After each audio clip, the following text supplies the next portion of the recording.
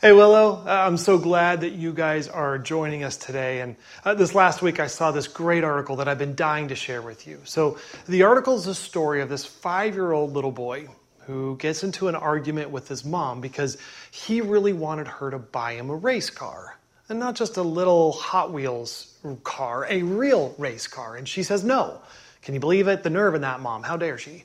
As we all know, schools are closed and his older siblings were helping out while the parents worked. And the little boy was pretty angry. He was pretty frustrated. So he decides to take this whole race car thing into his own hands. This is a true story, remember. So he marches into his room, shakes out all the money out of his piggy bank and stuffs it into his pockets. And then he carefully tiptoes out of the house, climbs into the family SUV that's parked in the driveway, thinking to himself, if mom's not going to buy me a race car, I'm going to go drive to California to buy myself a real race car. So he starts up the car, 5 years old. He drives out of the neighborhood, 5 years old. And then 2 miles down the interstate highway later, a friendly police officer sees an SUV weaving through traffic. Because the kid's 5 years old. The police officer turns on the siren, pulls the cars over, walks up, and is shocked to see this little boy scoot up all the way to the edge of his seat so that his feet could just barely reach the pedals. And he's driving west to California with $3 in his pocket to buy himself a real Lamborghini. Now, thank God he's okay. And first, just for a moment, can we just applaud everyone who's keeping us safe right now? Like the police, the first responders, the healthcare workers. Guys, thank you. I hope you know that Willow loves you. We're praying for you every day. Thank you for the way that you're serving us. And second, can you imagine what those parents must be feeling? Pray for them.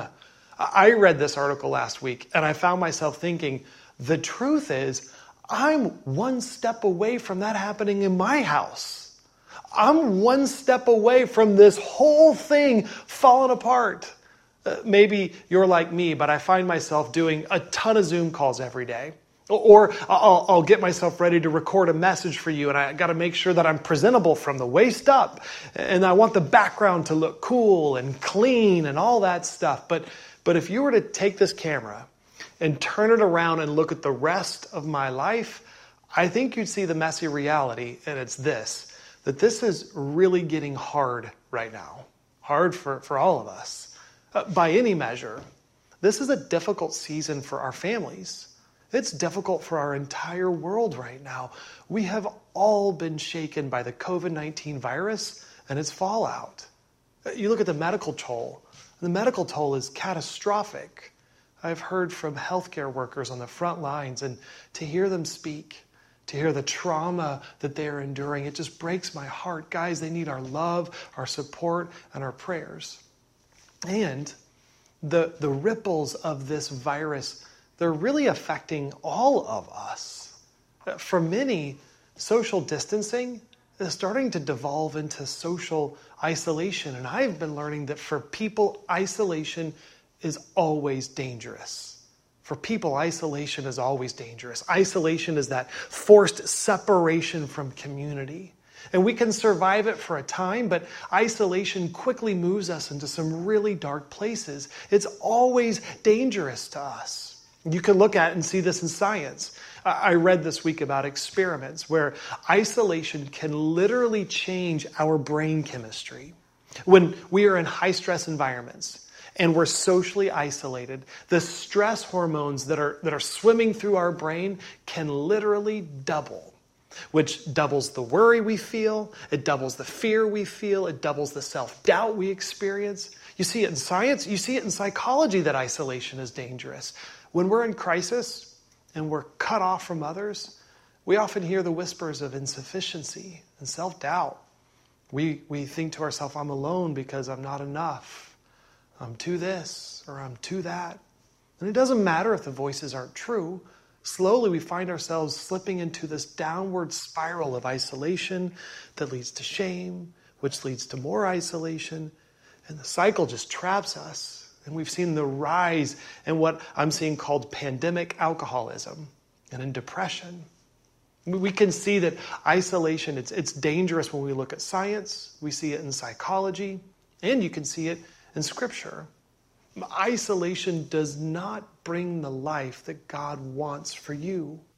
In John chapter 10, Jesus, in one of his more famous quotes, says this. He says, "I came so that you may have life, and life to the full." God wants you to experience the fullest life possible. From the very beginning, right after God created us, he quickly says that it's not good for us to be alone. God's design for you and me, it involves social connection, not isolation. Social isolation doesn't lead to life. Now look, don't hear me wrong, guys. I'm not saying we should stop social distancing. But what I am saying is that for us to stand strong in a shaken world, we need social connection. We need distanced socializing. We need connection, but not just any kind of connection. We need connection with a mission. Here's what I mean. If you brought your Bibles with you, go ahead and grab them and open them up to Hebrews. We're going to be in chapter 10. And in the book of Hebrews, we see a network of little Hebrew house churches. In each one of these house churches, they're actually in a situation that's similar to the situation that we're in right now. The church is in a hard time. They're feeling social pressure that's mounting against them, and they're actually receiving threats to their physical safety. They're finding themselves afraid to go in public or to gather together. The people who are in these churches are increasingly separated, disillusioned, isolated. They've even started to wonder, should we still meet together? The church in Hebrews, it needs hope. And then they need to know how to hold on to that hope. And so this letter, the letter to the Hebrews, was written to those Hebrew churches, and it reminds us all what to do in a shaken world. So open up to Hebrews chapter 10, and we're going to look at verses 23 through 25. And this is what it says. "Let us hold unswervingly to the hope we profess, for he who promised is faithful. And let us consider how we may spur one another on toward love and good deeds, not giving up meeting together as some are in the habit of doing, but encouraging one another, and all the more as you see the day approaching." I love the way the author starts off so directly saying, "Let us hold unswervingly to the hope we professed, for he who promised is faithful." The author starts right off saying, when the pressure mounts, when we wonder if faith is just a concept for fair weather days, remember, God is the only sure thing we have in this shaken world. He's the provider. He hears every prayer. He never leaves us. He never forgets us. He hasn't forgotten you, and you can hold unswervingly to that hope. It means don't bend to the left or to the right. Hold on to it. Don't be shaken by a shaken world, because he who promises is faithful. And you hear that, and you might say, amen, because all of it's true. But honestly, I feel like I've heard that message before 20 times. And I'm not really surprised to hear that the author of Hebrews says that we should hold on to hope when it gets world. That's not surprising to me. What is surprising to me, though, is that the author doesn't stop there. Because just saying the words, hold on to hope, isn't enough when the world is shaken. We have to know, how do we hold on to hope? How do we protect each other from despair? And this is where the gold is today. This is what our focus is today. This is what I hope that you remember. The author here in Hebrews doesn't stop with the words of hope, because just hearing words of hope isn't enough. The author tells us what to do next, how to hold on to hope. So let's read it again. "Let us hold unswervingly to the hope we profess, for he who promises is faithful. And let us consider how we may spur one another on toward love and good deeds." How do we hold on to hope? We grab a friend and we hold on to hope together. How do we hold on to hope? We move from social isolation to connection. How do we hold on to hope? We find connection with a mission. Now look, there are many kinds of friendships, relationships, connections. You could have shopping buddies or playground friends. You might have sports friends or running friends, class friends. All those are good. But what we're seeing here is a different kind of friendship. The letter to the Hebrew churches is describing a unique, specialized, focused relationship. The clue for understanding these kinds of friendships is in one word that's in the middle of this verse. And the word is this: spur. Consider how we may spur one another on. Spur, what's that about? Now, good news. I'm from Texas. And I know you're jealous, but it's okay because I speak Texan. So for me, I see the word spur, and as a Texan, I know obviously this means we're all supposed to wear spurs to church. You need some church spurs. So to help you out, because I'm kind, and we're kind in Texas, I'm going to give you a link in the notes section on where you can buy your good church spurs. Make sure they're good church spurs. No, not really. As cool as I think you would all look in spurs, we should probably break this down a little bit further, right? So I did some homework. And the Greek word here, I love it. It means to motivate. It means to encourage. It's an active word. It's not a passive word. It's actively inciting movement in somebody. Literally, the definition of this word is the act of stirring up emotions and feelings and responses in someone. Stirring up emotions, feelings, and responses. Hear this in context. How do we hold on to hope? Well, we hold on to hope together in two-way relationships that stir us up so that we are never the same. Two-way relationships that incite us to hold on to hope. We get in connections with a mission. I was reading this and thinking this week about this friend that I have named Joel. And I realized that Joel is one of those different kind of connections for me. When I talk with Joel, my heart is moved to care about things differently. God uses his words to stir up my emotions, my mind, my actions. And sometimes the spur in my life from him is easy to hear. Sometimes it's hard to hear, but always I'm different because of the relationship. And I think he is too. If you want to stand strong in a shaken world, we have to hold on to hope. And to do that, we get in a stirred up circle where we propel each other toward the way of God. Now, these circles can look really different from each other. Some people have stirred up small groups, and that's great. Mentors or stirred up spouses, family members. But there are two marks of every Hebrews 10:24 stirred up circle. Two marks. And here's the first mark. Hebrews 10:24 says this: to spur one another on toward love. You know, this word love kind of makes me laugh because our culture and our language, we've really simplified the word love. We've turned it into just a hashtag, or maybe we water it down. I think that I use the word love to describe my love for Chipotle and the love I have for my mom. But this letter, the letter to the Hebrew churches, is describing a different kind of love. It's saying that stirred up relationships compel us to love like Jesus.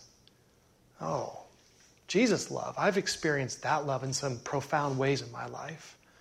I don't have to think long to remember how Jesus saw my brokenness, my mess, saw me try to cover it up, how ashamed I was, and he didn't wait for me to get cleaned up and love him. Jesus actually loves me first. In my authentic brokenness and mess, that's the love of Jesus for me and for you. The first mark of these Hebrews 10:24 connections is that we love each other like Jesus loves us. It's that we show the authentic mess of our life to each other, that we get honest about our flaws and our brokenness, and we let that other person love us like Jesus, and we love them like Jesus. And then the love of Jesus doesn't stop with just our friends. We push each other. We keep pushing to love our family, to love our neighbors, to love our coworkers, to even love our enemies, all like Jesus loves them. To stand strong in a shaken world, we need relationships that compel us to love everyone always, just like Jesus loves everyone always. Look, guys, this isn't easy.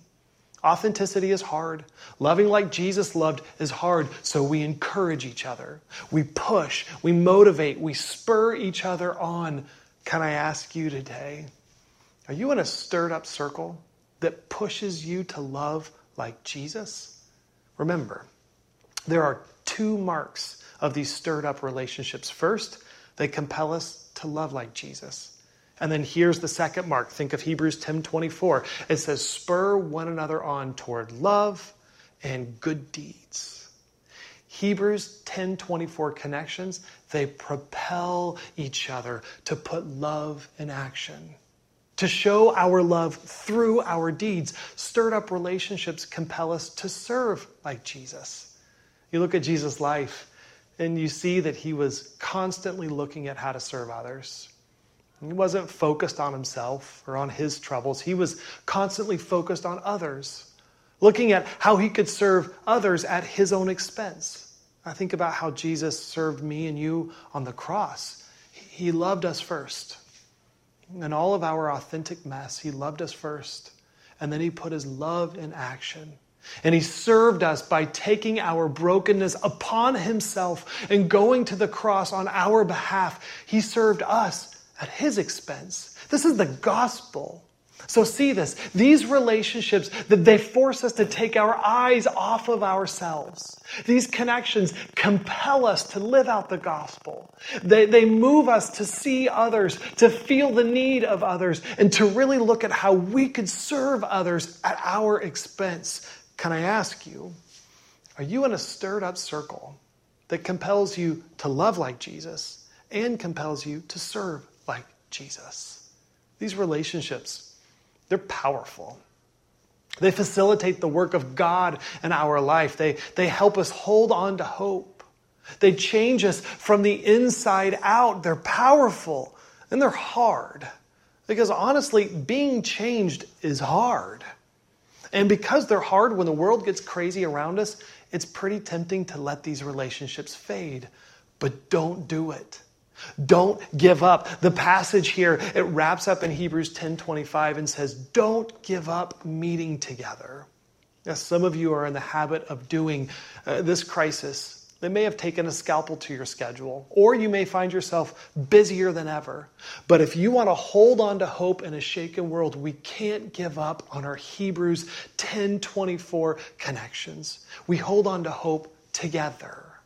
Now, right now, you might be thinking, look, Matt, this is all really great in theory, and I appreciate the work that you did on this thing, but seriously, I don't have time for this.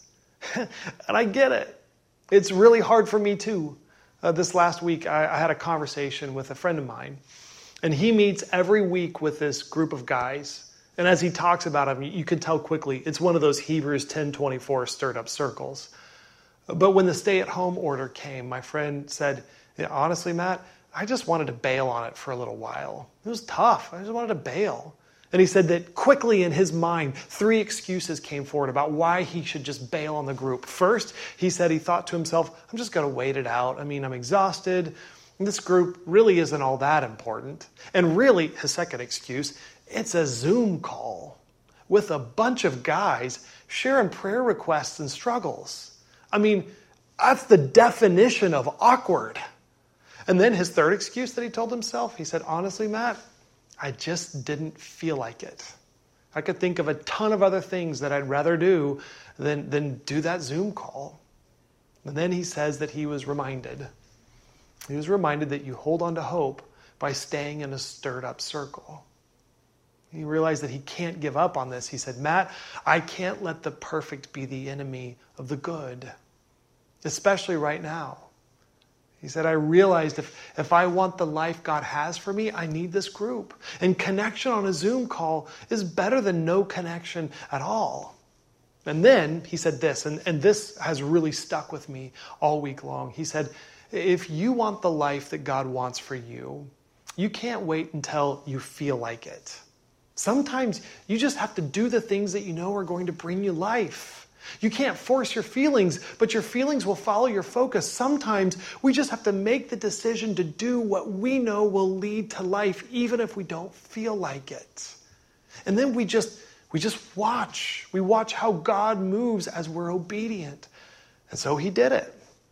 At 8:30 on a Sunday night, in the guest bedroom of his room, on a Zoom call with a bunch of awkward guys, sharing authentically, talking about where they're struggling, praying, pushing, challenging, spurring each other on to hold on to hope, to love like Jesus, to serve like Jesus. And he told me, Matt, we're standing strong together. And I can't imagine not being in this circle right now. Willow, it's worth fighting through the barriers to find the life that God has for you. So as I wrap up, can I just ask you today, what's your next step? How can you move from social isolation to connection with the mission? Do you have a stirred up circle? Who's in it? Is it a friend? Is it a family member? Is it a mentor, a spouse, a small group? I've got a small group. And we're on our way to being one of those groups that has connection with a mission. We're growing toward it, but it takes intentionality to get there. Maybe you don't have one of those connections, but maybe you say, I've got a good friendship. It's a regular friendship, but it's a good friendship. Great. What can you do this week to turn that regular friendship into a Hebrews 10:24 friendship?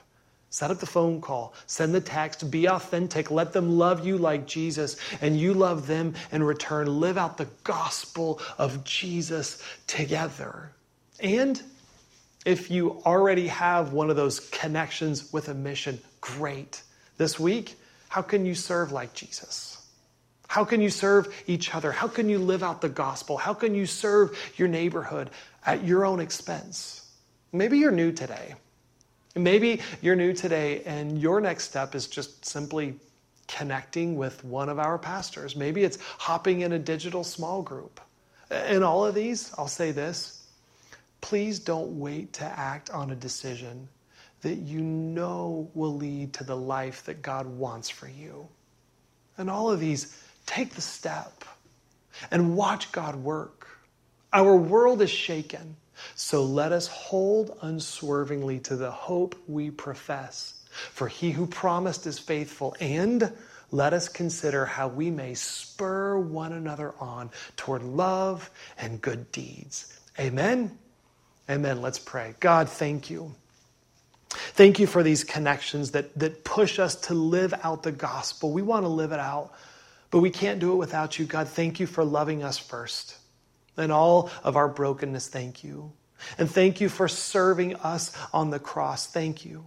And God, as we attempt to live this out in relationship, God, would you guide us and would you lead us? And in all of it, would you be glorified because you are our God. We pray this together in Jesus' name. And everybody said, amen. Amen. Blessings, everybody.